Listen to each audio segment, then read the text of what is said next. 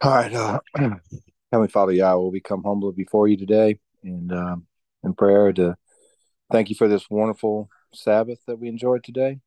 It was peaceful. Also, Father, we just want to thank you for all that you provide for us and just help us to turn our hearts back to you and work better in your paths and more toward your light. Father, just what we need instead of what we want, and help us grow closer to each other. Help us get closer to people that might be in our families or friends, and just open up these discussions about your word and help us just to drop seeds and you do the increase. Thank you, Yeshua, for doing what you've done to set us free from bondage, and we pray all these things through your name, Yeshua, through your son's name. Amen. Amen. Amen. All right, I'll put this back up on the screen so everybody can see where we're at. Kedoshim Torah portion.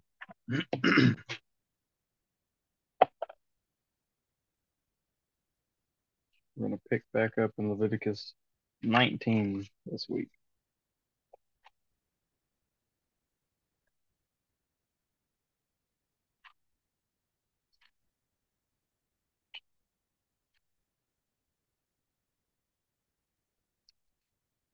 If I can get the pages to cooperate.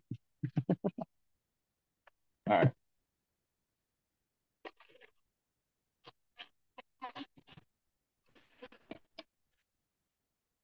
So the Lord spoke to Moses, speak to the entire Israelite community and tell them, be holy, because I, Yahweh your God, am holy. Each of you is to respect his mother and father. You are to keep my Sabbaths. I am Yahweh your God. Do not turn to idols or make cast images of gods for yourselves. I am Yahweh your God. When you offer a fellowship sacrifice to the Lord, sacrifice it so that you may be accepted. It is to be eaten on the day you sacrifice it or on the next day. But what remains on the third day must be burned up. If any is eaten on the third day, it is a repulsive thing, and it will not be accepted. Anyone who eats it will bear his punishment, for he has profaned what is holy to the Lord. That person must be cut off from his people. When you reap the harvest of your land, you are not to reap the very edge of your field or gather the gleanings of your harvest. You must not strip your vineyard bare or gather its fallen grapes. Leave them for the poor and the foreign resident. I am Yahweh your God. You must not steal. You must not act deceptively or lie to one another. You must not swear falsely by my name, profaning the name of your God. I am Yahweh. You must not oppress your neighbor or rob him. The wages due a hired man must not remain with you until morning. You must not curse the deaf or put a stumbling block in front of the blind, for you are to fear your God. I am Yahweh. You must not act unjustly when deciding a case. Do not be partial to the poor or give preference to the rich. Judge your neighbor fairly. You must not go about spreading slander among your people. You must not jeopardize your neighbor's life. I am Yahweh. You must not harbor hatred against your brother. Rebuke your neighbor directly, and you will not incur guilt because of him. Do not take vengeance or bear a grudge against the members of your community, but love your neighbor as yourself. I am Yahweh. You are to keep my statutes. You must not crossbreed two different kinds of your livestock, sow your fields with two kinds of seed, or put on a garment made of two kinds of material. If a man has sexual intercourse with a woman who is a slave designated for another man, but she has not been redeemed or given her freedom, there must be punishment. They are not to be put to death because she had not been freed. However, he must bring a ram as his restitution offering to the Lord at the entrance to the tent of meeting. The priest will make atonement on his behalf before the Lord with the ram of the restitution offering for the sin he has committed, and he will be forgiven for the sin he has committed. When you come into the land and plant any kind of tree or food, you are to consider the fruit forbidden. It will be forbidden to you for 3 years. It is not to be eaten. In the fourth year, all its fruit must be consecrated as a praise offering to the Lord. But in the fifth year, you may eat its fruit. In this way, its yield will increase for you.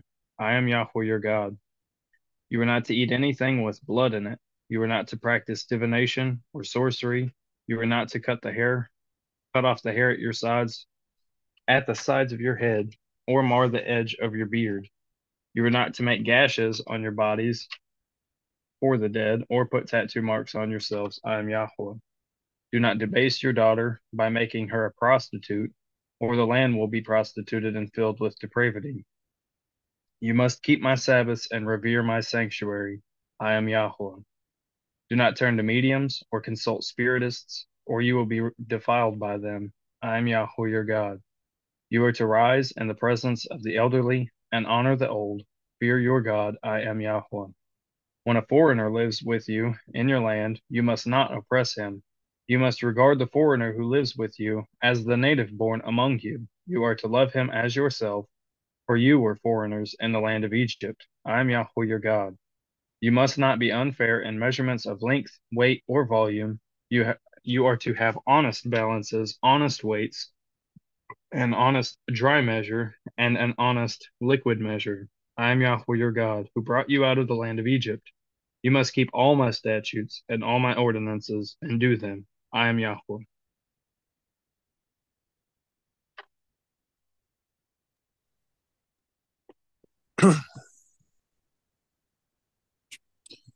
Some good ones in there.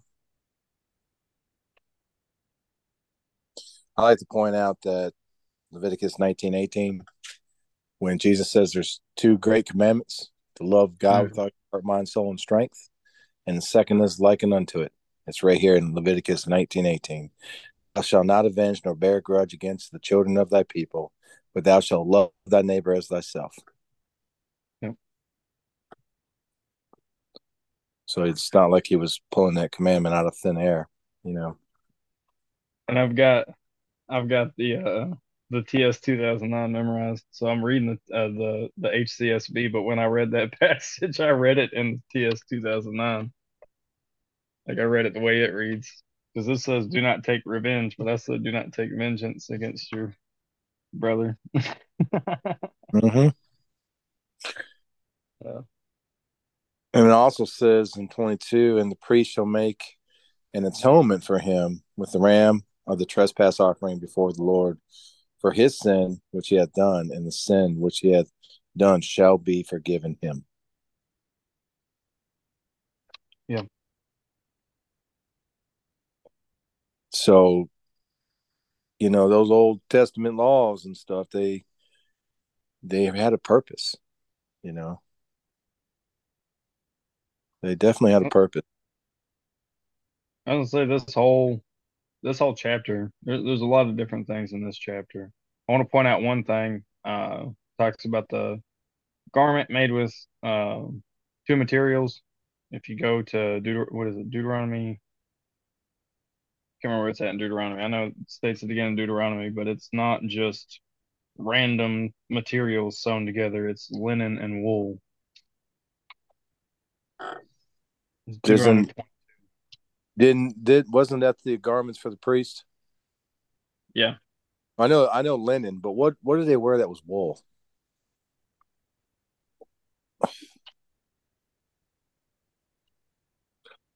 Uh, I I can't know recall off the top of my head. I know if we go the back through Exodus. Go ahead. the linen I know they wore so they didn't sweat in the sanctuary, Yeah. because that's going to be in the millennial kingdom where it says they have to put off their garments, and it says he didn't want them to sweat, and then they have to put off their garments. And so I think Matthew Jansen did something on the two a Q&A on the two fabrics, but I think he might have as well because he was talking about the seats, and he said that he had brought up some like some commentary from some rabbis that said that the seats were made with linen and wool, and that was the only exception. I'm not sure that I agree with that. I would have to do my own studies, but he had said something about that. I thought Right. that was interesting because if, we're all supposed to be called a nation of priests, I thought that was pretty cool. Also, in Acts 15, where it talks about, but we write unto them that they abstain from pollutions of idols and from fornication and from things strangled and from blood.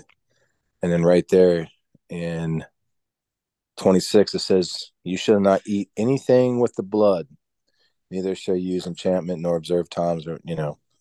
But that's where James was pulling that from, of giving the Gentiles one of the four things to get them to stop doing these things. And Yeah. he got that right there from Leviticus 19:26. Yep. So Also, go ahead. I was gonna say that there's a lot of different things in this passage. Like you have the equal weights and measures. Yep. You are not to have unfair uh, measurements, which that can even be applied to today's world in the way that we deal with people naturally. Like a lot of people don't realize that these things that naturally doing are a part of God's law. Like if somebody, if you go to the store and you get change back, uh, that's an equal measurement. You spent $1.50 and you handed somebody $2, they give you 50 cents back. You know? Right. Um, Another thing is down there in 33, it says, and if a stranger sojourn thee in your land, you shall not vex him.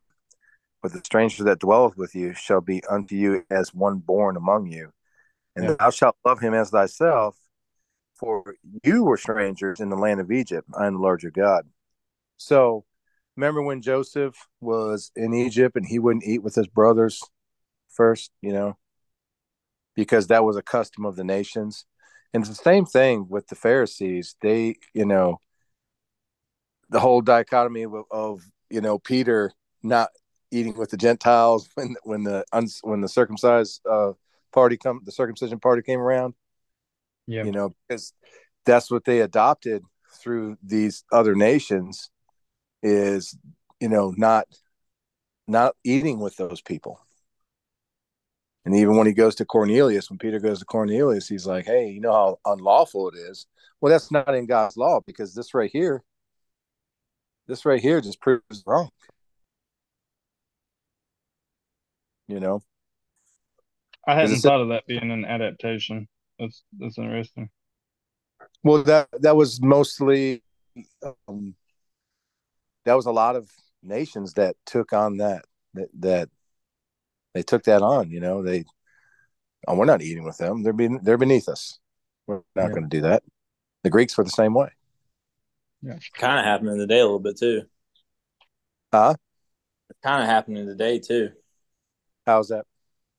Well, when you got like different parts of, I would say different sects of religion, I would say like as far as um people don't want to break bread with other people no more because they're like they follow this or they follow Right. that. I want to go and sit with their table, and it's starting to happen a little bit.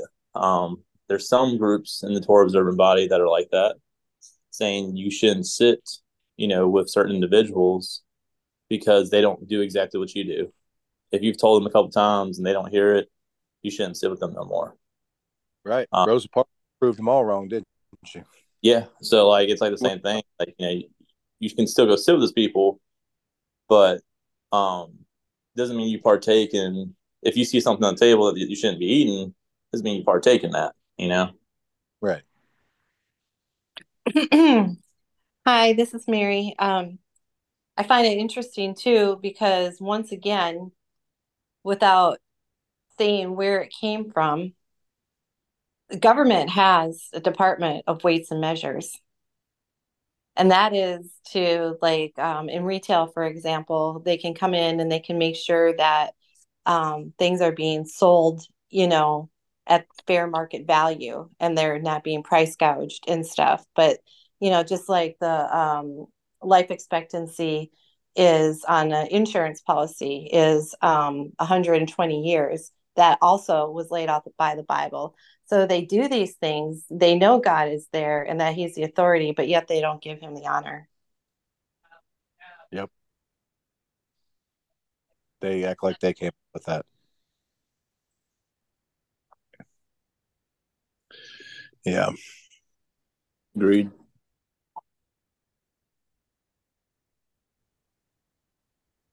Also, you need a beard if you're a man. Some people can't. Okay. What do they do then? Oh, you're out. No. No. Some people don't grow beards. It's like Matthew Jansen said. Do For what? in public bathrooms, it should be one person there with a beard and another person doesn't have a beard. How you can tell the difference between man and woman. Yep. I agree to that. Oh, it's funny. Go through some basic stuff in here as well. Don't oppress your neighbor. Don't rob him. I mean, like going back to just the general applicability of these things, like this is stuff that people are naturally doing, and this is God's law. This is His holy, perfect Torah. This is His instructions for your way of life.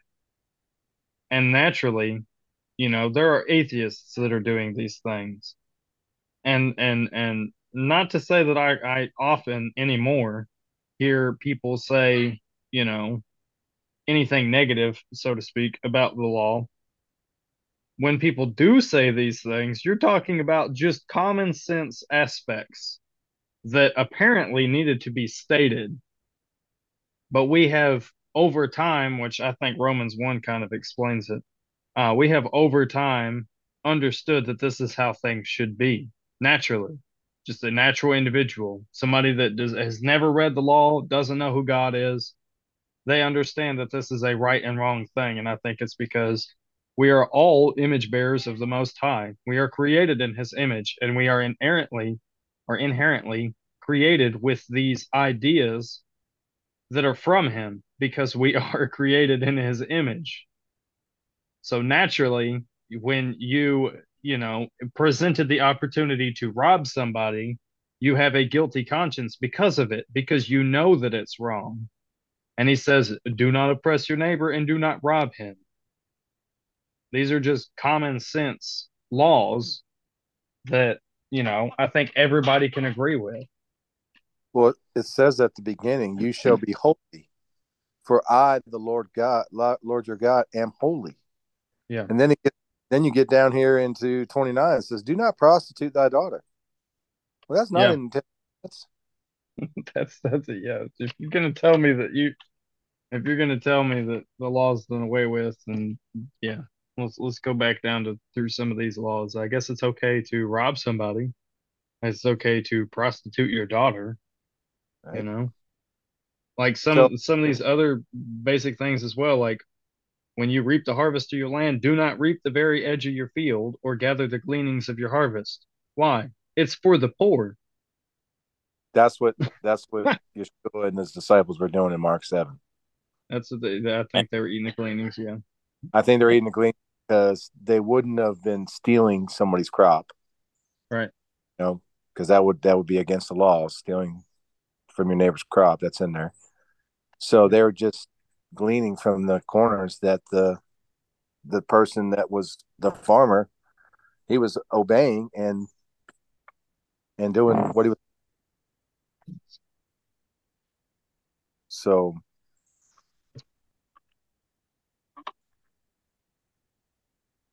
says also, you shall keep my Sabbaths and reverence my sanctuary.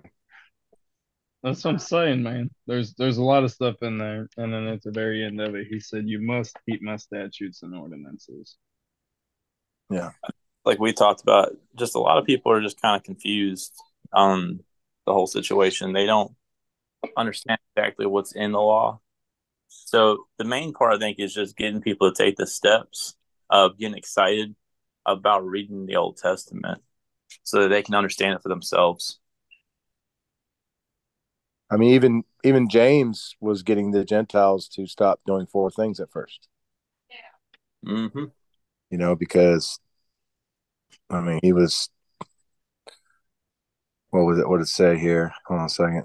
You know that, and you know what most people will say, that the kingdom is about not about food, what you eat. Well, clearly in Acts 15, they made a clear indication that it's about what you eat too, because they're like, don't eat anything strangled or blood. You Yeah, know, that was that's true. But it says the very next verse, it says, "For Moses of old time hath in every city them that preach him." So they're repeating what Moses.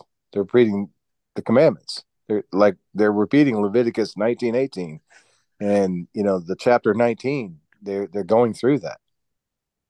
You know, it says being read in the synagogues every Sabbath day. Every Sabbath.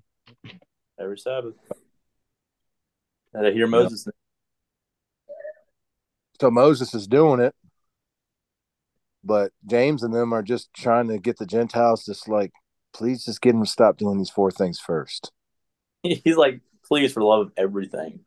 Please, for the love of everything, just get him to stop doing these four things, please. That's like Paul, when Paul was running out there and they were about to sacrifice Zeus. He's like, oh my gosh, what are you doing? He has to like run across the crowd, like, stop it.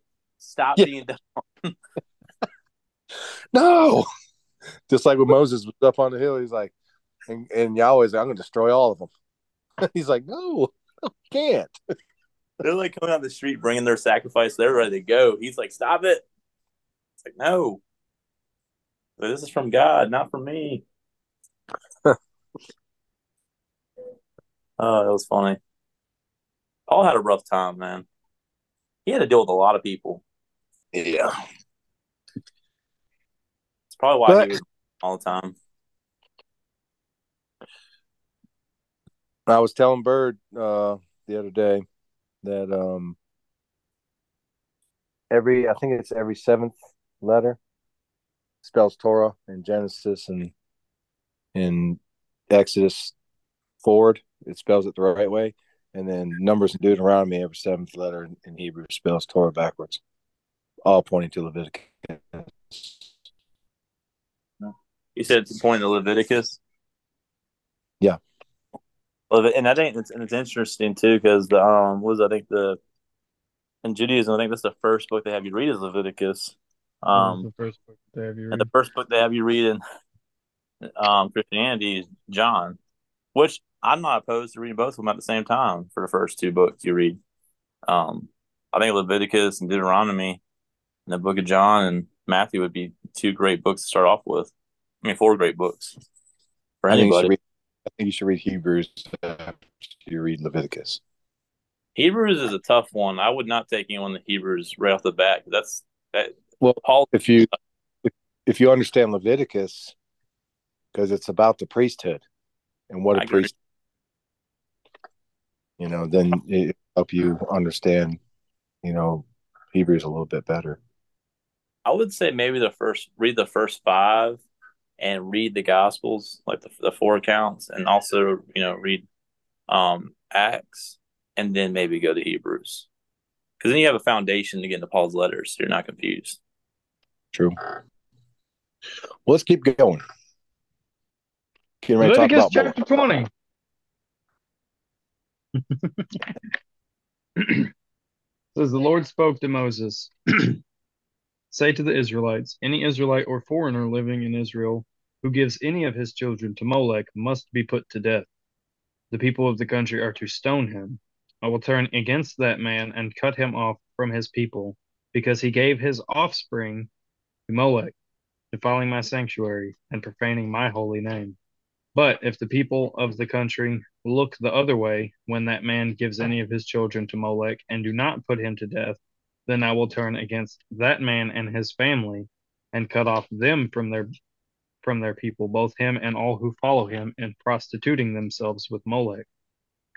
Whoever turns to mediums or spiritists and prostitutes himself with them, I will turn against that person and cut him off from his people. Consecrate yourselves and be holy, for I am Yahweh your God. Keep my statutes and do them. I am Yahweh who sets you apart. If anyone curses his father or mother, he must be put to death. He has cursed his father or mother. His blood is on his own hands. If a man commits adultery with a married woman, If he commits adultery with his neighbor's wife, both the adulterer and the adulteress must be put to death. If a man sleeps with his father's wife, he has shamed his father. Both of them must be put to death. Their blood is on their own hands. If a man sleeps with his daughter-in-law, both of them must be put to death.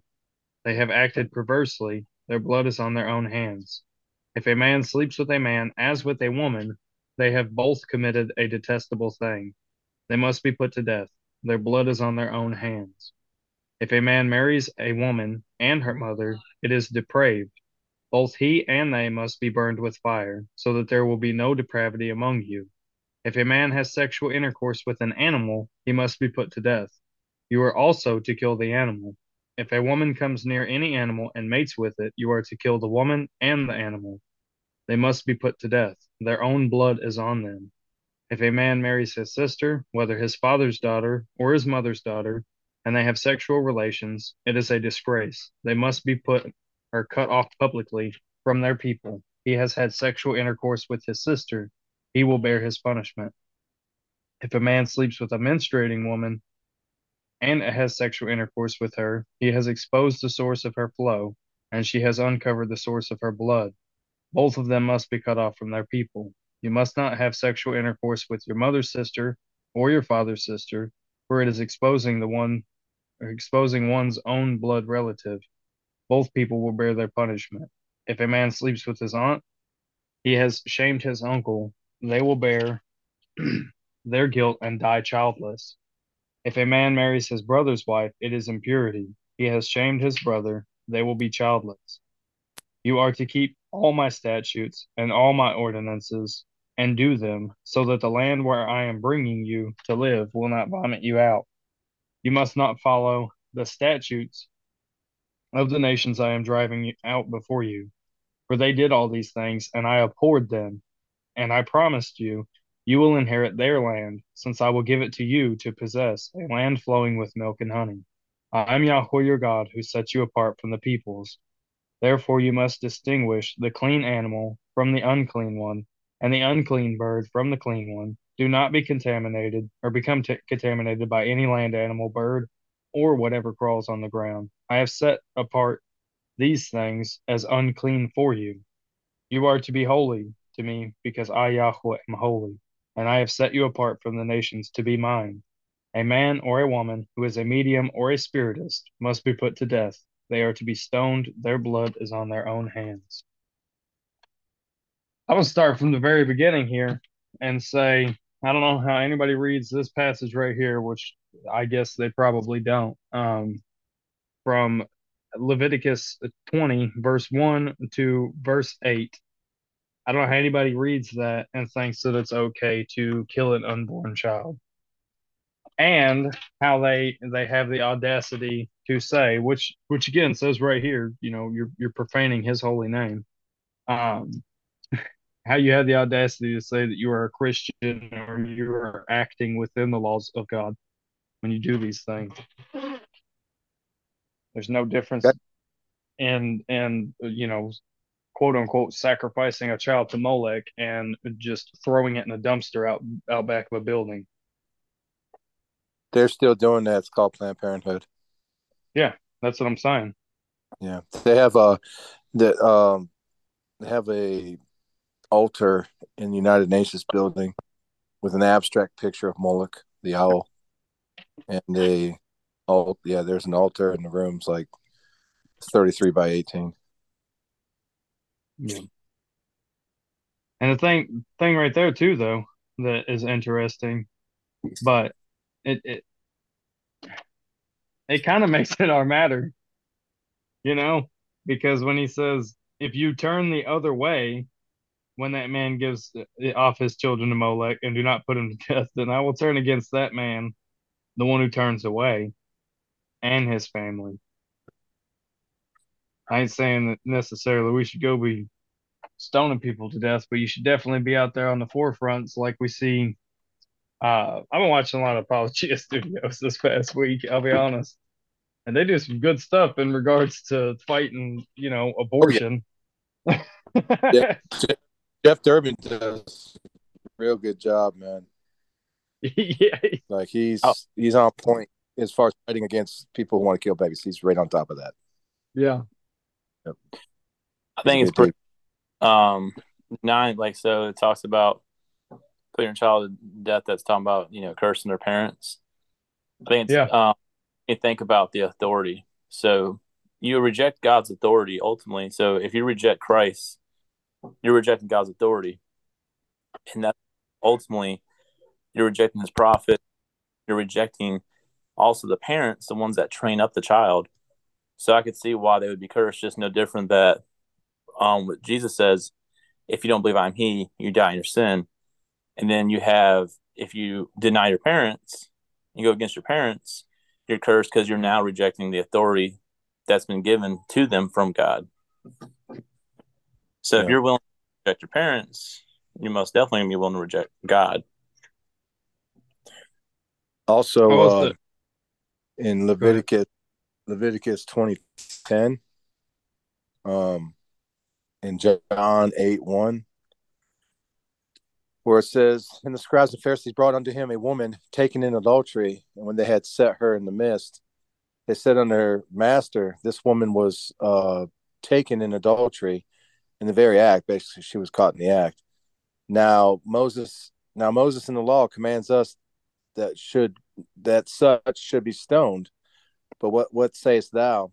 And they are trying to trick him, because we just read what it says you're supposed to do. You're supposed to bring the adulteress. You're supposed to bring both of them.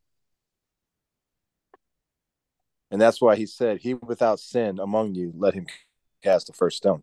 They already broke the law. They didn't bring the man.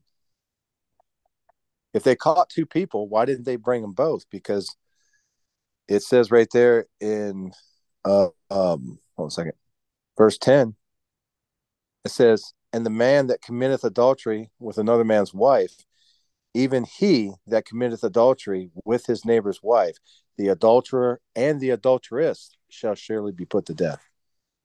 Yeah. Well, the Pharisees weren't doing, they were again not doing, they're doing just weights and measures, and not judging with righteousness. They're only bringing half the people to the court that were responsible. I like when you robot because That when it oh, catches up, you speak so fast.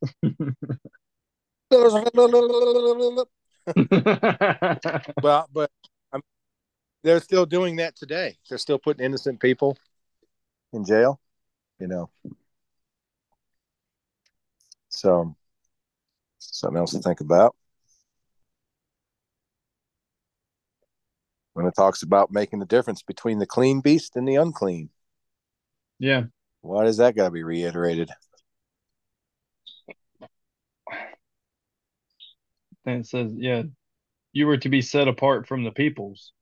Therefore, you must distinguish the clean animal from the unclean one. I thought that was interesting. Yeah, the way that he tied that together, and tying the um, not eating unclean animals to being set apart or holy as he is holy. Yes.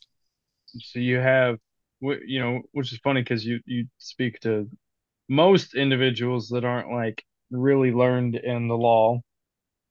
You say that you're supposed to be holy, and they say nobody can be holy. Which if you keep on eating pig, you ain't gonna be holy. Righteousness.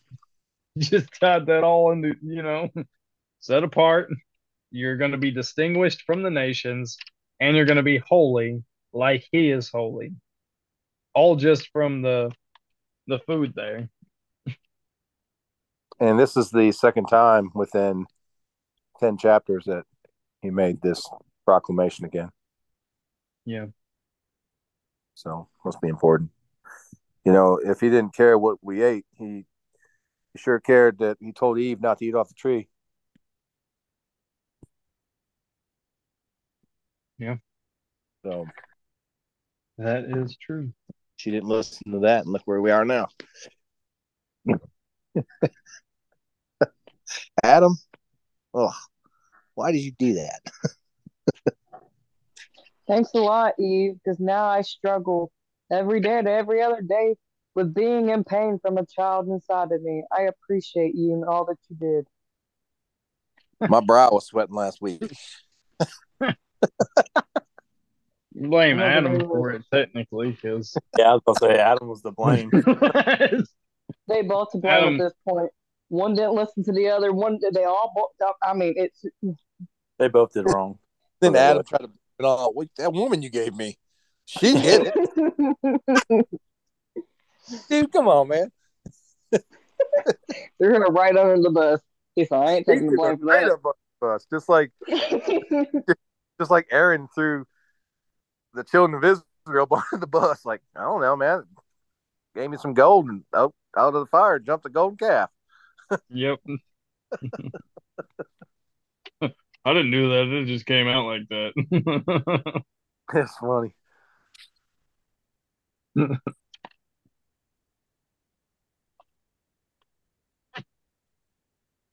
Yeah.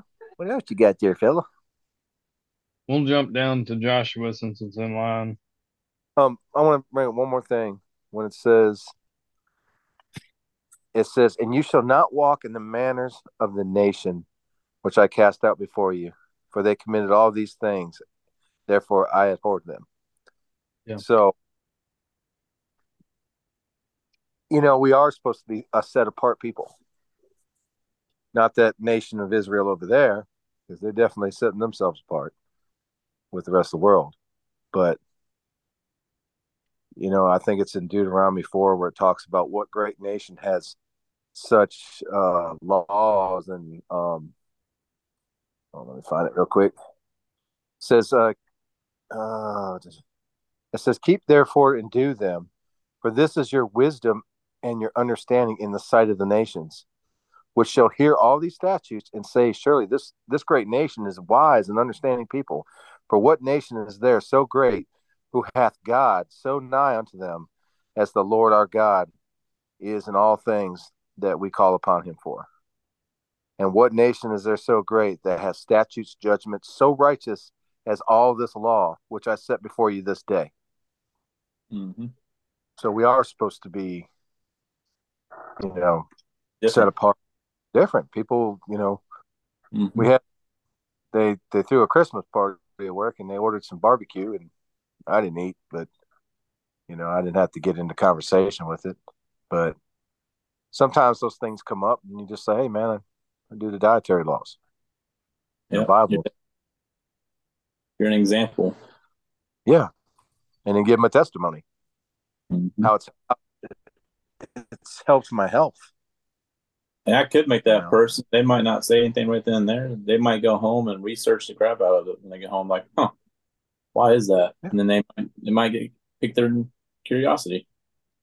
Yeah, I just tell them I don't eat abominations. Just planting the seed. You plant the seed. I really have a testimony. I had the gout. I had high blood pressure and high cholesterol, and it went away when I stopped eating shrimp and crab legs and pork and I usually just tell them. Someone asks me like to eat pork. I'm like, no. They're like, why? I'm like, because the Bible says not to eat it. And I just leave it at that. Then you start throwing down hard facts. Be like, the animal doesn't sweat, right? Like your dog. Oh, I mean, I do that. If they want to continue conversation, I'm like, yeah. I mean, I think it makes sense though. Pigs, I mean, they don't sweat. All the toxins stay in their body, and like, there's bottom feeders like catfish and whatnot, and shrimp. These things are filters for the oceans, and you got all these different animals out here that clean. You got dogs that clean. I was like, we don't eat dogs. It's the same thing as a pig. They basically the same thing. And I just go kind of through it, explain it to them, and then just leave it at that. Most people wouldn't eat a turkey vulture. That is a nasty bird. Or blowfish. Now the blowfish. We already talked about that. First person that ever ate a blowfish, he died. God. Seriously. Yeah. He died because he probably didn't know. There was you go watch the next video. I was talking about the guy that ate a puffer fish not too long ago. Anyways, that's a whole other story. But yeah, notice that the people were cast out or the Hebrew word is shalach, which means to send away or drive out, cast away, etc., etc. Mm-hmm. For what? For these practices, for these things.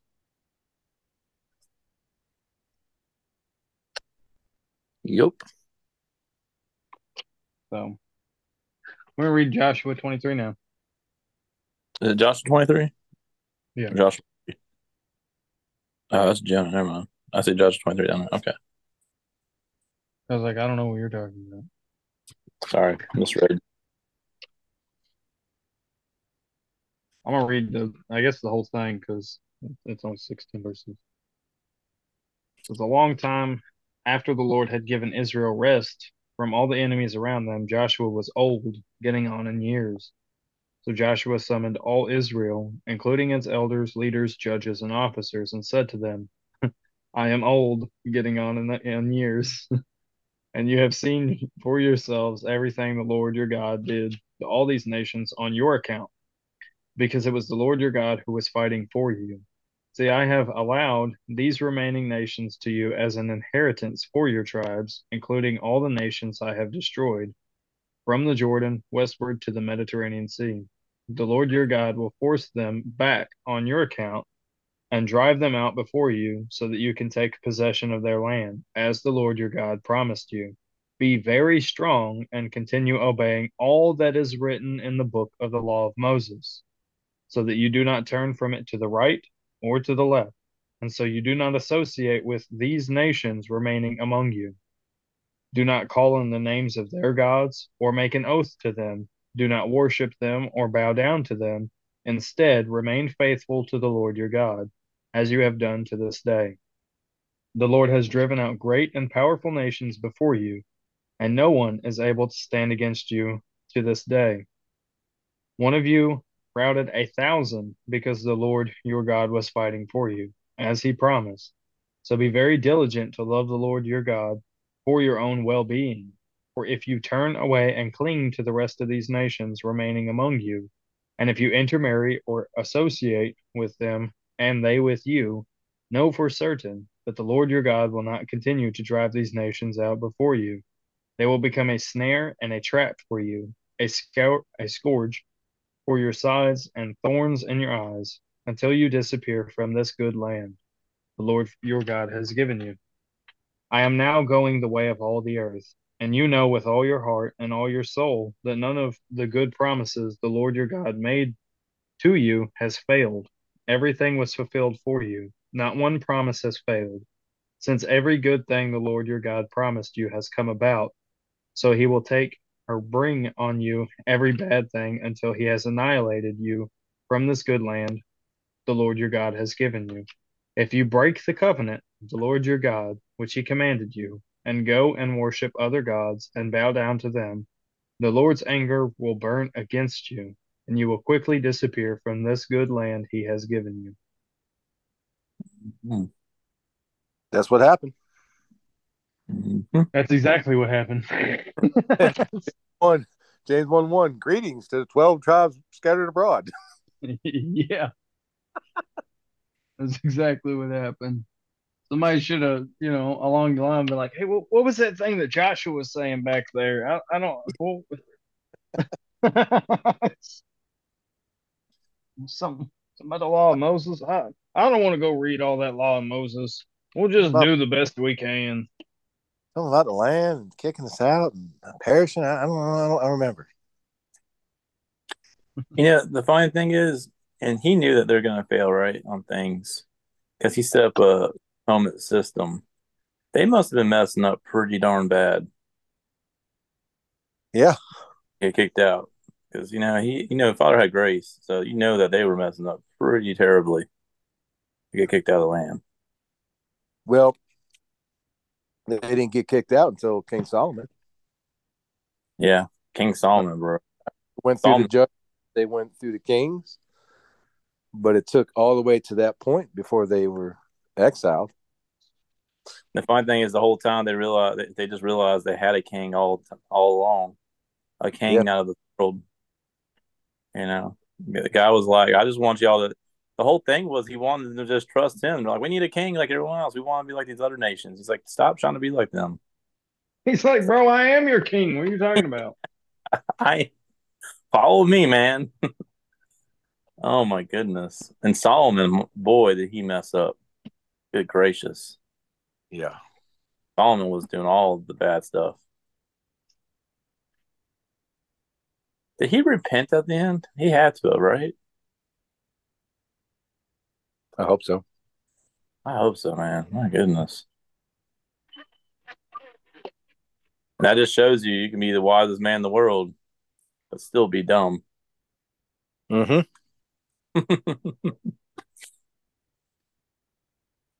Sometimes being wise is, it almost kind of shows you that being super wise like that can be destructive too when you get too wise. Well, King Solomon didn't. I mean, he was wise, but then he did things like we just read. He married women from other nations. Yeah, and Yeah. sacrificed their gods on their high Right. place, built places So, for them. because the definition of wisdom in the Bible is, the Torah, Mm-hmm. but he wasn't following it. He wasn't. It wasn't. He wasn't keeping himself in check. Didn't he build some high places for them? Yeah. That's what I thought. I was like, I'm pretty sure he Yeah. did. Mm-hmm. Mm-hmm. Boy, he was sacrificing to every type of god. Pretty much. Where'd Bird go? It's pretty But interesting. The whole Masons, I think that's where the Masons base their like their setup off of Solomon. Yeah. Mm-hmm. Yep. And the Queen of Heaven. And the Queen of Heaven. I know that. I think it was after he went bad is what they base it off of. I knew you were going to come in. Yeah. Sorry. All I had to say was the Masons, and Mom's like, "I'm here. What's up? So Want to go stab a hole?" King Solomon, Rehoboam got 2 tribes, and then Jeroboam got 10 tribes. And remember, Jeroboam didn't want anybody going down to Jerusalem. He made 2 golden calves. and set up a completely different feast day so that Yeah, they didn't go down to Jerusalem to celebrate the feast days. That's Yeah, that sounds familiar.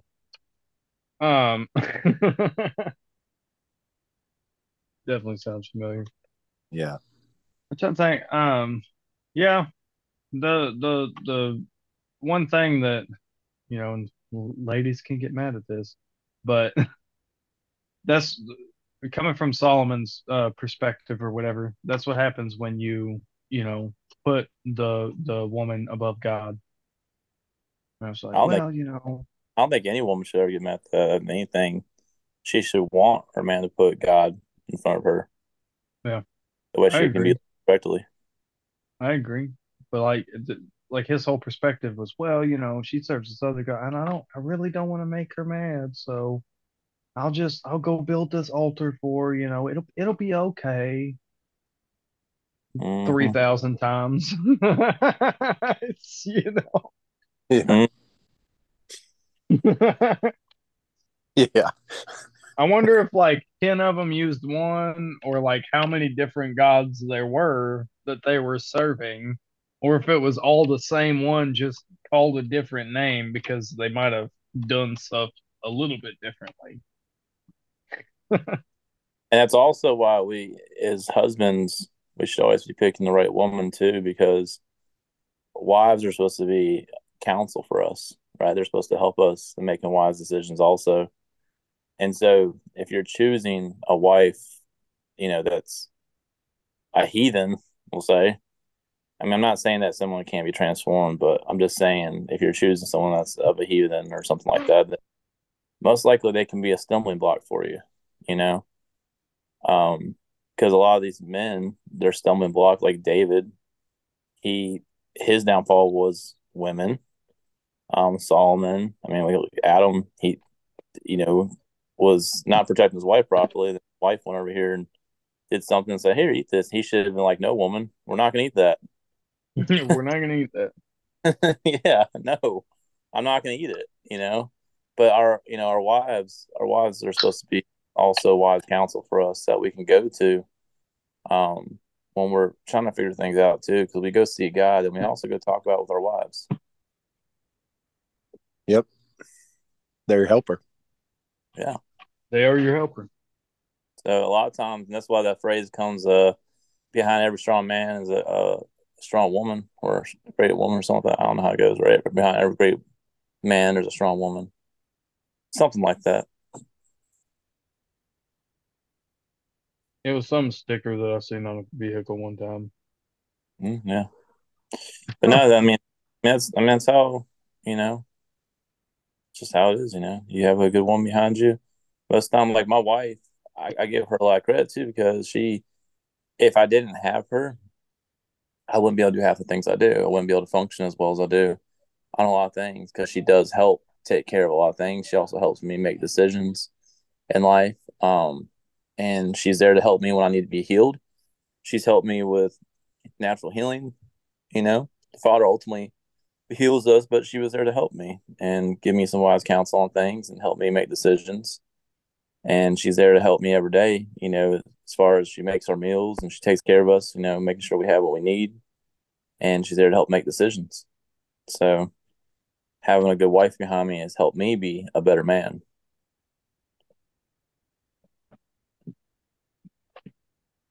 Yep. And this has been the Torah portion on having a good wife. Apparently. It's true though. You gotta have a good wife behind you, man.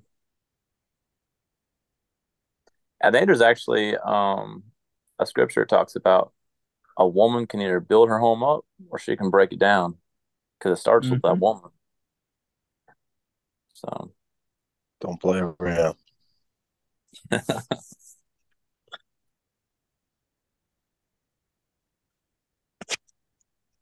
What's next? We're gonna go to Amos. Oh, are you talking about Amos? So, the one. Miss. Okay, Jedediah, get your brother Amos. We're going to the barn raising. Oh my What the crap? Rebecca's going to cook some of that good bread.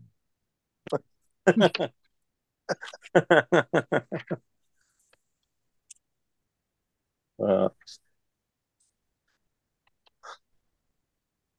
You're awful. So, Good Lord. Anyways,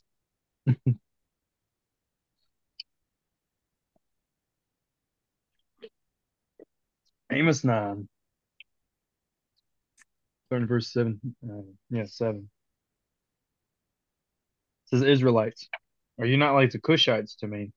This is the Lord's declaration. Didn't I bring Israel from the land of Egypt, and the Philistines from Caphtor, and the Arameans from Ker?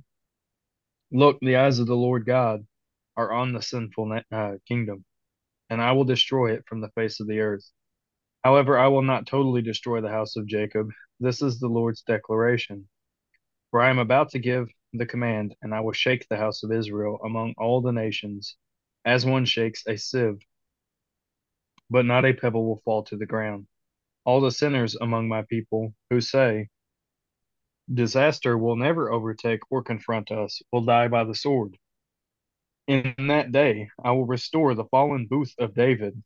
I will repair its gaps, restore its ruins, and rebuild it as in the days of old, so that they may possess the remnant of Edom and all the nations that are called by my name. This is the Lord's declaration. He will do this. Hear this. The days are coming. This is the Lord's declaration. When the plowman will overtake the reaper, the one who treads grapes, the sower of seed, the mountains will drip with sweet wine, and all the hills will flow with it. I will restore the fortunes of my people Israel. They will rebuild and occupy ruined cities, plant vineyards and drink their wine, make gardens and eat their produce. I will plant them on their land, and they will never again be uprooted from the land I have given them. Yahweh your God has spoken. mm-mm.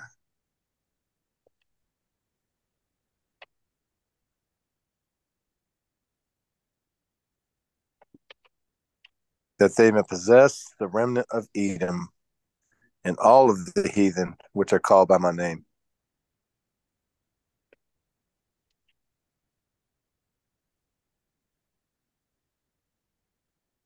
Yes. I think the LXX says mankind, that they may possess the remnant of mankind and all of the heathen, and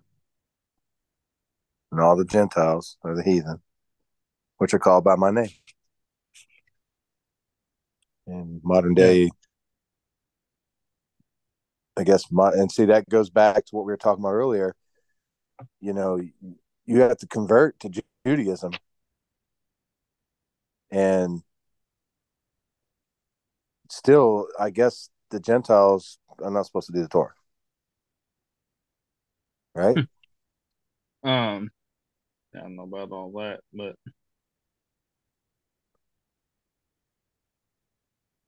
come Well, up, go up to the mountain of the laws say, Lord. yeah. Don't the Noahide laws don't want people doing the Torah?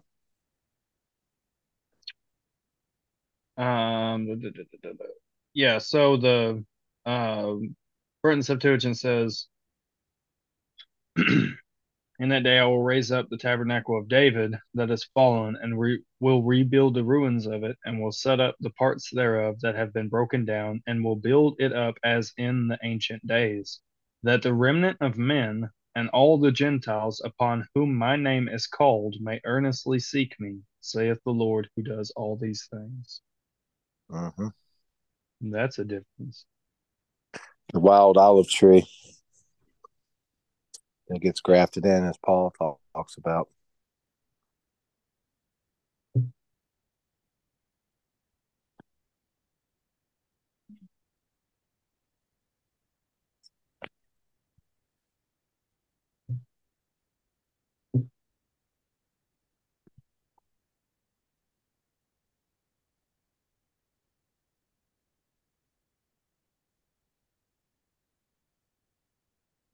So I'm making a note of this.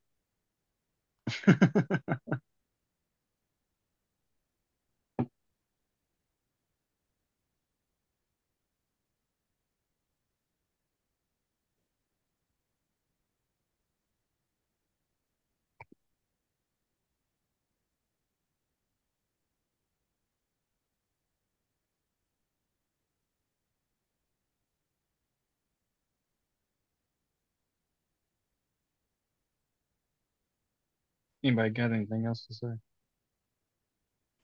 Mm-hmm. We're gonna go to Jonah chapter 3 now.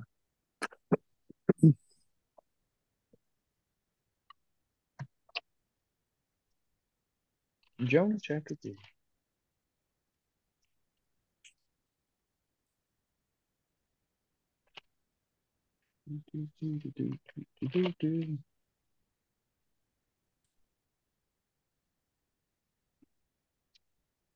One of these days I'll have it memorized where it's at in this one.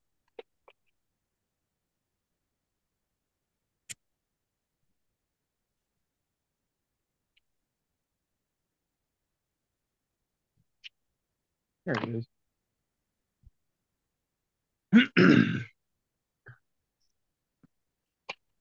Verses 1 through 10.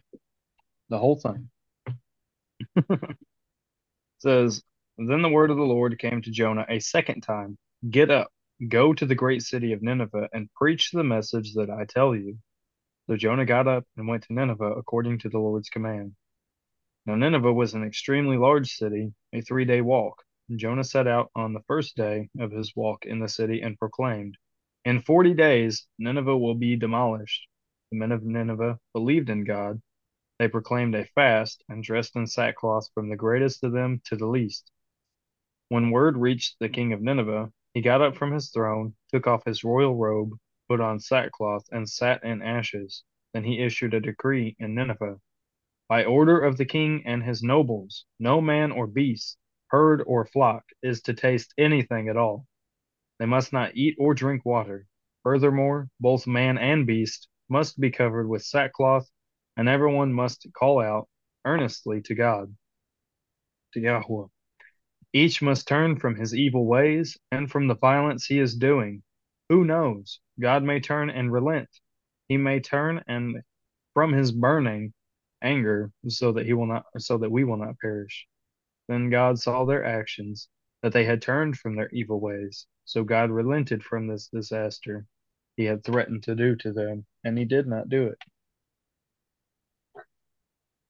So you got a Gentile nation repenting from their wicked ways That is and correct, walking with the Rabbi. Lord. So you're saying that the Father said he's Can you going to. hear me? I can hear you now. Okay. No, I'm saying that here you have a Gentile heathen nation that repented of their wicked deeds. Well, how were they repenting? What were they doing? They're following the law, and they're a Gentile nation, no different than Cornelius.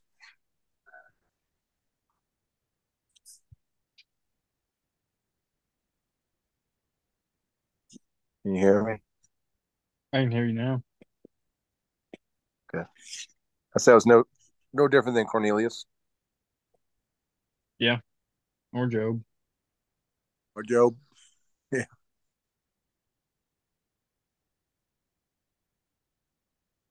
Well, see, that's where you got the prejudice of Judaism, rabbinical Judaism. They don't want the Gentile to be doing these things. Some of them, you know what I'm saying? Oh, so some of them, yeah. Huh? Yeah, some of them don't, yeah. Yeah. I do know uh, Jewish individuals that make the argument that if you're keeping Torah, you know, you're making the world a better place. And I agree with that. I wholeheartedly agree Absolutely. with that. When you're walking in the law of God, that's the whole point of the law. It's a standard for life. It wasn't to give justification. It wasn't a means of salvation or any of that. It's a way of life. It's to it's literally it's literally just how to walk, man. That's why the whole idea in Judaism, which they bring in their, you know, Talmudic, Pharisaical, oral traditions or whatever, they call it the halakha. This is real halakha. This is how to walk. When you approach situations in your life, you base your, how you respond to them on the law. You know, if you see somebody that is in need, you don't just turn your back to them and say, well, I got other stuff to do. No, you help them. That's Torah. If your That's why. neighbor has an issue with their animals, the donkey in the ditch or whatever, or their ox falls in the ditch, you go help them. That's Torah. When, somebody asks you because they're in need, they don't have food to feed themselves for X, Y, and Z. It doesn't matter. You help them. Why? It's Torah. That's what goes back to Deuteronomy 4. It says, what nation is so wise and has statutes and ordinances such in a God so close to them? Yeah. And walking in the light is the Torah, because it says it in Isaiah 2:5, where it says, come, house of Jacob, let us walk in the light of the Lord. Yeah. Let us walk in the Torah. Yeah.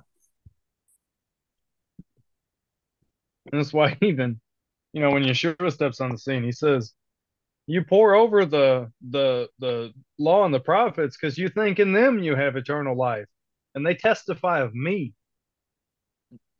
Yep. He's the plan for the eternal life. He's the Yeah. plan for the salvation. It wasn't the law.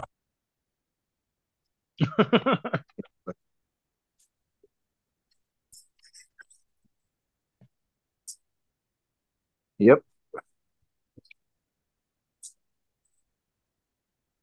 This is just a standard by how we should walk. That's what the law is. That's why I'm not. The whole But the point is to difference is, get people to see how it's good. This is a lawful good thing for people to be doing. Not taking this book and smacking them upside the head saying, if you ain't doing this, you're going to hell. That's not how we do but these things. but the difference is that everybody in this chat has broken the law, so we deserve death. Yeah. Because the wages of sin is death. Yeah. But that's why we have to have a savior. So we can make proper atonement for us. You know. So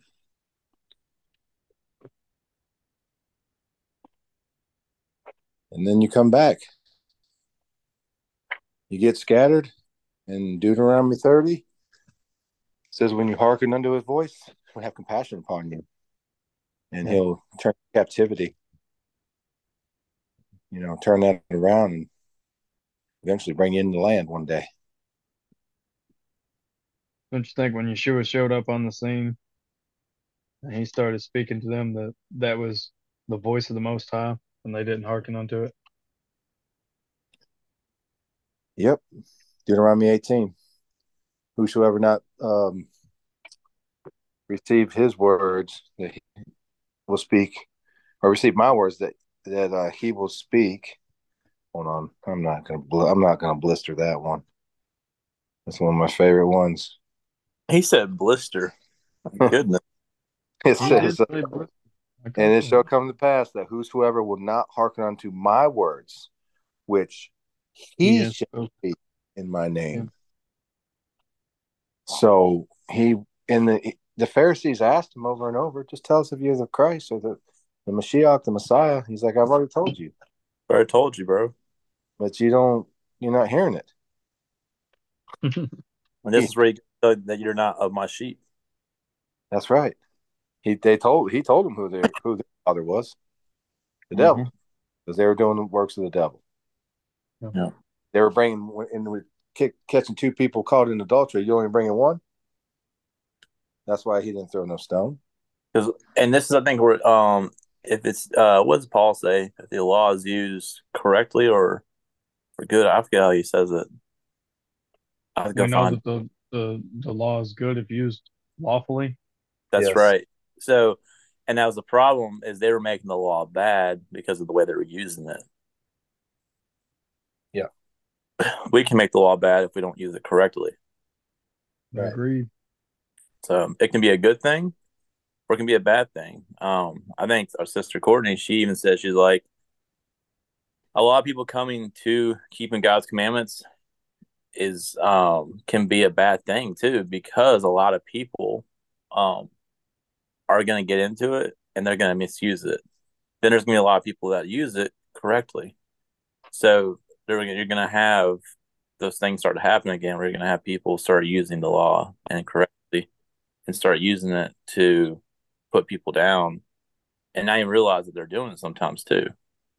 And come off really strongly to people, and it can hurt people in the process. We have to be careful how we present the law and how we present it and how we use it. Otherwise, it can be used for corruption. Yeah. I would disagree with one aspect of that. I wouldn't call it a bad thing. I would say that the circumstance is a bad thing, but it's never a bad thing to come to the law. It's just we need to make sure that there are people that are accurately discipling or making disciples of these individuals and training them, just as we see the apostles doing in the New Testament, just as we see, like, Moses teaching Joshua, obviously, hey, this is how these things are supposed to be done. Joshua's just like, okay, yeah, heck yeah. And then what happens? He becomes the predecessor. No, and it was way better because, like, it was they had more of understanding done. And then time fast forward, you have a lot of the waters mucked up, like what Paul was dealing with. He's like, you were doing well. What happened with you? You were doing just fine. And that's kind of what's going on today, because once someone comes into Torah observance, they get exposed to the other side of things. Like, they're going to get exposed to the more Messianic Judaism side, which I'm not saying all of it's bad, and they're going to get exposed to things like Tobias Singer and places like that. And if they're not rooted strong, they can get pulled away.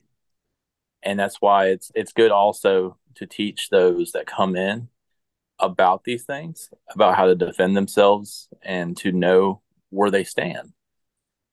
And That's not why if if you plan on making the jump to push somebody to understand these things, you should be there 24/7 the whole time to help them along in their walk. And if you're not prepared for that, then you might as well just sit and study to yourself.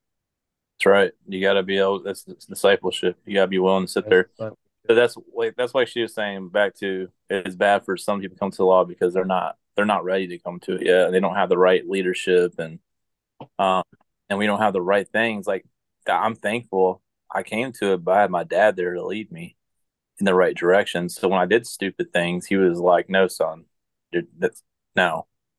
He's like, "That's wrong," and he would fight me on it. Like when you So asked me if Jesus was a Pharisee. yeah, you went in on me. And see, but we need stuff like that because there is those parties still out there. I'm not saying it's bad for people to come to the law, but I'm saying if they're not brought in the right way, it can be a bad thing. So they have to be brought in the right way, and they have to be, like you said, Dustin, someone there to help them along the way up when they're going into it. And that's why a lot of times I point like newcomers, I point them straight to Matthew Jansen because Matthew Jansen's well rounded, and he's got a lot of good stuff. I don't agree with Matthew on everything, but I agree with him on the majority. And so I always point to Matthew and like, go check out Matthew Jansen. He's really good. He's more simple. He's easier to understand, and he does really good at delivering a message. So, and he's just, I think, all around a good elder. So I always send them to them if they want to hear messages. If they're trying to look and watch someone. I was gonna say if they're looking for typically if they're looking for stuff to like watch or stuff like that, like obviously I send them like hour lengths. I Well, mean, yeah, tell them to we come got check the out. whole. Let's say we got the whole podcast deal here going on here on Podbean. Mhm. So I'll send No, them that, but and I will make myself available at least as much as possible to answer questions because sometimes it's not like there's people that come to me and ask questions, and it's not like, well, I want to watch this, hour-long video to see what this person has to say about it. They just have a question. It's like, can you help explain this to me? Yeah, sure, I can help you explain it. But if they look for more content and stuff like that, yeah, I do typically point them out to Matthew Jansen. Like, if you want an in-depth understanding or teaching on a perspective of this, then check out this video, X, Y, Z. Yeah. I usually, if it's around here, I'll invite them, to come to our home fellowship. And if it's like over the line, like come on over here to, Remnant Crew, come on our Zoom studies. And then I still tell them about Matthew. I'm like, it's just a good place to go. I tell them all our stuff they can check out with us too, and our home fellowship. Tell my home fellowship about our thing too, but most of them don't like the internet, so they're not going to get on here like that. Well, I'm not gonna like the internet either once I go spend a week with the Amish. Right. Hey, I like the internet, but I don't like the internet. I like the internet because I get the fellowship of other individuals, but I don't like the other parts of the internet. I like the internet because yeah, fellowship, the availability to network, and it's not even just internet, just the means of contact, whether it be through the phone, to Mm-hmm. call people or to you know use different social media outputs to network. I like the networking aspect. I agree. I still think we should all get ham radios and a bunch of repeaters. Just We're saying. not no more. We're gonna be on the ham radio. I mean, I've got 3 set up in my household, so I can send you all of this stuff to get them set up. I could see how like everything went down. You'd be on the ham radio live 24/7, just reading the Bible, telling everyone you need to come to I would, God. I would do it. That's what. Let's let's go back through. Uh, Here we'll get back to that at the end of this.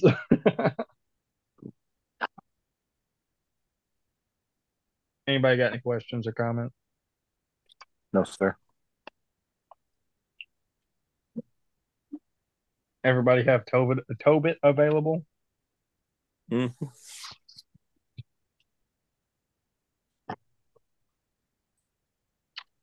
If not, speak up. Forever hold your peace. If you don't have the book of Tobit, you could buy this book, the Cambridge Annotated, Annotated, I think it is, Study Apocrypha. Annotated. Annotated. Okay, thank you. Dustin started reading this book a long time ago, never finished. Ma'am, I will finish it if you want me to. I don't even remember where I was at. He called you out. You did. Actually, hang on a second. Yeah, let me show y'all this book. Let me screen share real quick. We're actually done. You got it. What? Yeah, show them that book and show them the table of content. It's got plenty of room for notes.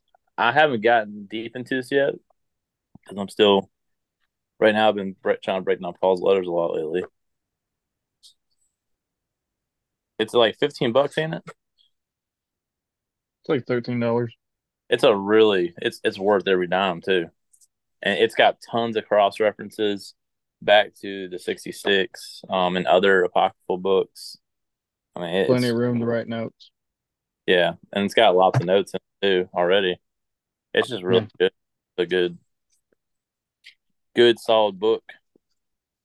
I like having this and my HCSB together. That's literally what's sitting on my desk right here. I got the HCSB. Let's see how do you. Yeah, this is That. they did. That was this. And then HCSB. I think honestly they could have charged more for this too. I mean, tell you the truth, I think they could have easily got $25 out of this. Let's not go telling people that. Anyways, so the Book of Tobit. I was going back and I was trying to remember where I had started reading it from, and I believe I was reading it from the Catholic Bible because it was not too long after I bought the Catholic Bible. And I probably still have a bookmark in the Book of Tobit in that Catholic Bible. But anyways, so chapter 14, we're going to read the from 1 to 15, which I believe is the end of the book. So here, you get to hear the end of the book, Miss Tammy. It says, so ended Tobit's words of praise. Tobit died in peace when he was 112 years old, and he was buried with great honor in Nineveh. He was 62 years old when he lost his eyesight, and after regaining it, he lived in prosperity, giving alms and continually blessing God and acknowledging God's majesty. When he was about to die, he called his son Tobias and the 7 sons of Tobias, and gave this command, my son, take your children and hurry off to Media. For I believe the word of God that Nahum spoke about Nineveh, that all these things will take place and overtake Assyria and Nineveh. Indeed, everything that was spoken by the prophets of Israel, whom God sent, will occur. None of all their words will fail, but all will come true at their appointed times. So it will be safer in Media than in Assyria and Babylon. For I know and believe that whatever God has said will be fulfilled and will come true. Not a single word of the prophecies will fail. All of our kindred, inhabitants of the land of Israel, will be scattered and taken as captives from the good land. And the whole land of Israel will be desolate. Even Samaria and Jerusalem will be desolate. And the temple of God in it will be burned to the ground, and it will be desolate for a while. But God will again have mercy on them, and God will bring them back into the land of Israel, and they will rebuild the temple of God. But not like the first one, until the period when the times of fulfillment shall come. After this, they all will return from their exile and will rebuild Jerusalem in splendor. and in it the temple of God will be rebuilt, just as the prophets of Israel have said concerning it. Then the nations in the whole world will all be converted and worship God in truth. They will all abandon their idols, which deceitfully have led them into their error, and in righteousness they will praise the eternal God. All the Israelites who are saved in those days and are truly mindful of God will be gathered together. They will go to Jerusalem and live in safety forever in the land of Abraham, and it will be given over to them.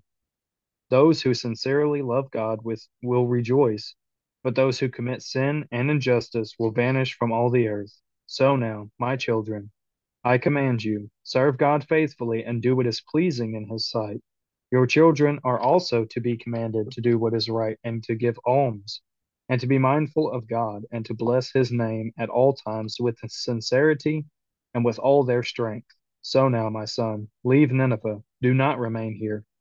On whatever day you bury your mother beside me, do not stay overnight within the confines of the city, for I see that there is much wickedness within it, and that much deceit is practiced within it, while the people are without shame. See, my son, what Nadab did to Ahikar, who had reared him. Was he not, while still alive, brought down into the earth? For God repaid him to his face for this shameful treatment. Ahikar came out into the light, but Nadab went into the eternal darkness, because he tried to kill Ahikar. Because he gave alms, Ahikar escaped the fatal trap that Nadab had set for him, but Nadab fell into it himself and was destroyed. So now, my children, see what almsgiving accomplishes, and what injustice does. It brings death. But now my breath fails me. When they laid him on his bed, and he died, and he received an honorable funeral. Then they laid him on his bed, and he died, and he received an honorable funeral. When Tobias's mother died, he buried her beside his father. Then he and his wife and children returned to Media and settled in Ecbatana with Raguel, his father-in-law. He treated his parents-in-law with great respect in their old age, and buried them in Ecbatana of Media. And he inherited both the property of Raguel and that of his father Tobit. He died highly respected at the age of 117 years. Before he died, he heard of the destruction of Nineveh, and he saw its prisoners being led into Media, those whom King Cyaxares, I don't know, of Media had taken captive. Tobias praised God for all he had done to the people of Nineveh and Assyria. Before he died, he rejoiced over Nineveh, and he blessed the Lord God forever and ever. Amen.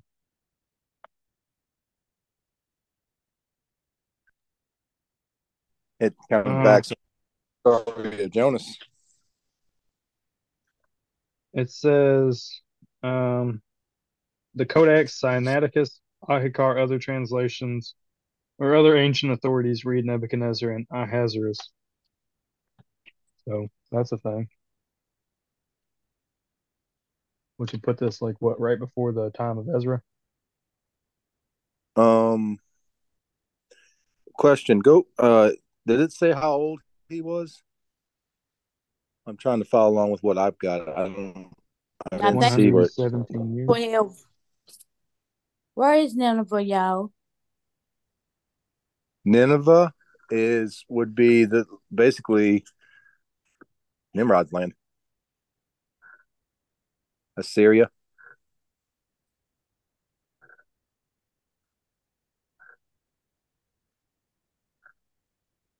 Shall I copy that? Yeah. Yeah, Okay. I didn't know if I was roboting. I was Um, going to see if I could find no. a What? map Where does that I this? could pull up and show her. How old? Uh, Now how you're old he robotic. was? How old was? How old was he? It says 117. Where does that say that at? Verse. You You read. talking about Tobias? You read some. Yeah, you read some at the very beginning. Oh, Tobit. Yeah. When Tobit died, he was 112 years old. When Tobias Yeah, died, he was 117 years old. yeah, I got that. See, I'm reading from a different apocrypha. I got that the 117, but I don't have the 112 in the beginning. It just said he was 8. He was 58 years old when he lost his sight. Doesn't say anything about 112.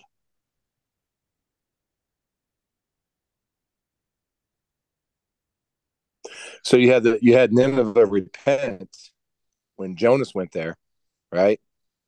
Yep. And then they were scattered. That's when Assyria came and took the 10 tribes from Jeroboam, and they were dispersed into Assyria. And that would be this time. And he was keeping the feast too. Tobit was keeping the feast in a foreign land. I don't remember which chapter it is.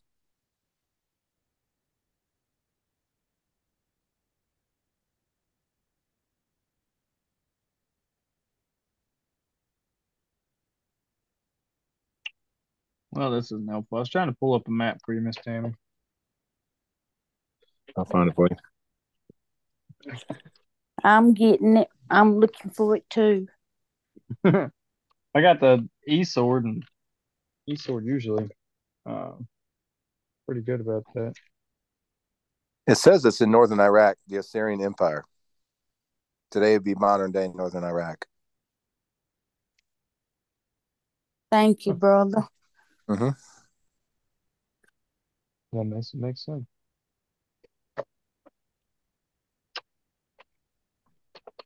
That's where from Jerusalem, north, south, east, or west, y'all. That The would be. East, wouldn't it? Yeah. Hold on a second.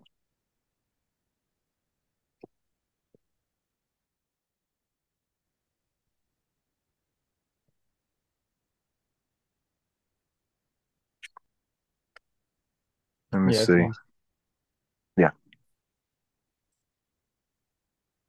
It just shows you that this book of Tobit, I remember Pastor Stephen Anderson going over Tobit, and he was like, "This is a joke," you know, and but it lets you know, like, um, some of the angel that was in there. It says 12:15 says, "I am Raphael, one of the seven holy angels, which present the prayers of the saints, and which go in and out before the glory of the Holy One."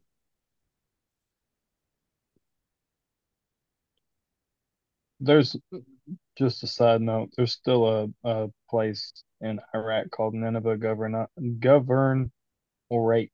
Governorate. Interesting. Hmm. I wouldn't say nothing in this book is a joke, by the way. Shame on that man.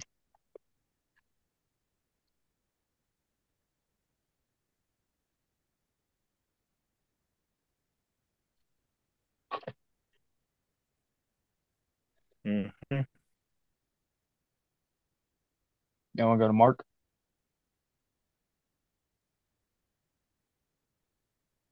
Yeah. Mark chapter 12, verse 28. And it says this. It says, one of the scribes approached when he heard them debating and saw that Yeshua answered them well. He asked him, which command is the most important of all? This is the most important, Yeshua answered. Hear, O Israel, the Lord, or Yahweh our Elohim, Yahweh is one. Love Yahweh, your Elohim, with all your heart, with all your soul, and with all your mind, and with all your strength. And the second is this: love your neighbor as yourself. There is no other command greater than these. Then the scribe said to him, You are right, teacher. You have correctly said that he is one, and there is no one else except him. And to love him with all your heart, with all your understanding, and with all your strength, and to love your neighbor as yourself is far more important than all the burnt offerings and sacrifices. When Yeshua saw that he answered intelligently, he said to him, You are not far from the kingdom of God. And no one dared to question him any longer.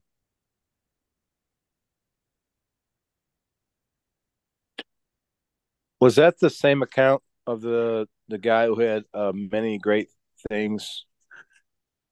The rich, No, Okay. no, that was the rich young ruler. So that's the difference. Like in this guy, he's talking about love your neighbors as thyself. Um, that's what the rich young ruler wasn't doing. Because he had many possessions. I mean, he just wasn't. He wasn't loving his neighbor like himself. He was loving himself. That's possible. Yeah. If you have an opportunity to help somebody, you don't. Yeah. Do you think, I mean, you're gonna give away some money. Don't you think God can increase that by 1,000-fold or 100-fold or 10-fold? I agree. You know,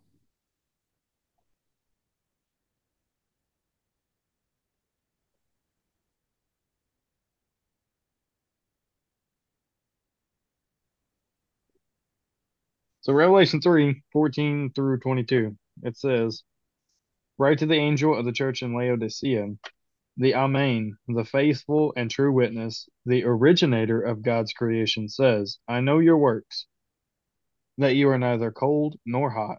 I wish that you were cold or hot. So, because you are lukewarm and neither hot nor cold, I am going to vomit you out of my mouth. Because you say, I'm rich, I have become wealthy and need nothing.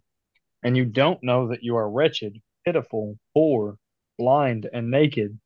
I advise you to buy from me gold refined in the fire so that you may be rich, white clothes so that you may be dressed and your shameful nakedness not be exposed, and ointment to spread on your eyes so that you may see. As many as I love, I rebuke and discipline. So be committed and repent. Listen, I stand at the door and knock. If anyone hears my voice and opens the door, I will come into him and have dinner with him, and he with me. The victor, I will give him the right to sit with me on my throne, just as I also won the victory and sat down with my Father on his throne. Anyone who has an ear should listen to what the Spirit says to the churches. what are we trying to overcome? Sin. That's right. And he's the one that helps us. Can't do it without Yeshua. Amen. It says, Behold, I stand at the door and knock. He's knocking.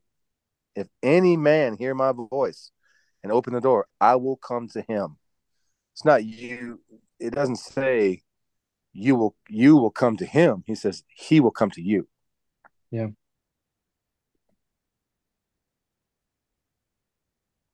You know.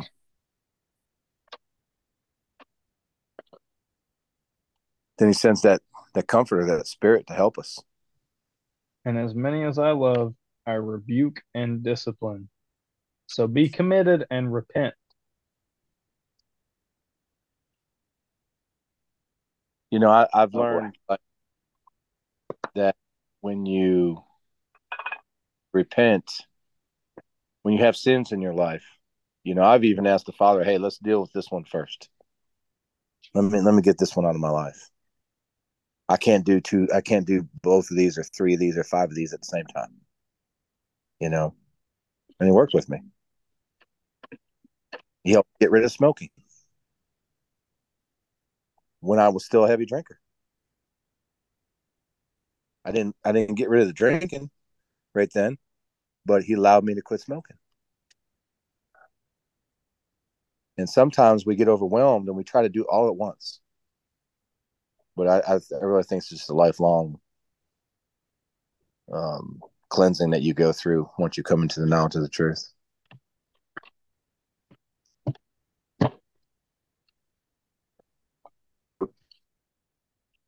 We're all still being worked on. Yeah, man. Till that day of perfection. His his creation isn't done yet. We're not done. We haven't reached our final stage yet. No, we haven't went Super Saiyan yet. No.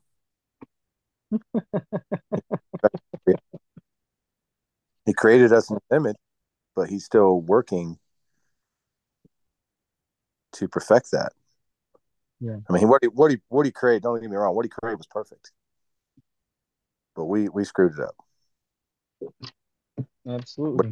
That's so, and so, he's so merciful that he wishes none should perish. And that's the attitude we need to go out in the world with. Yeah. I think I just answered my own question tonight. I think you did too. Yeah.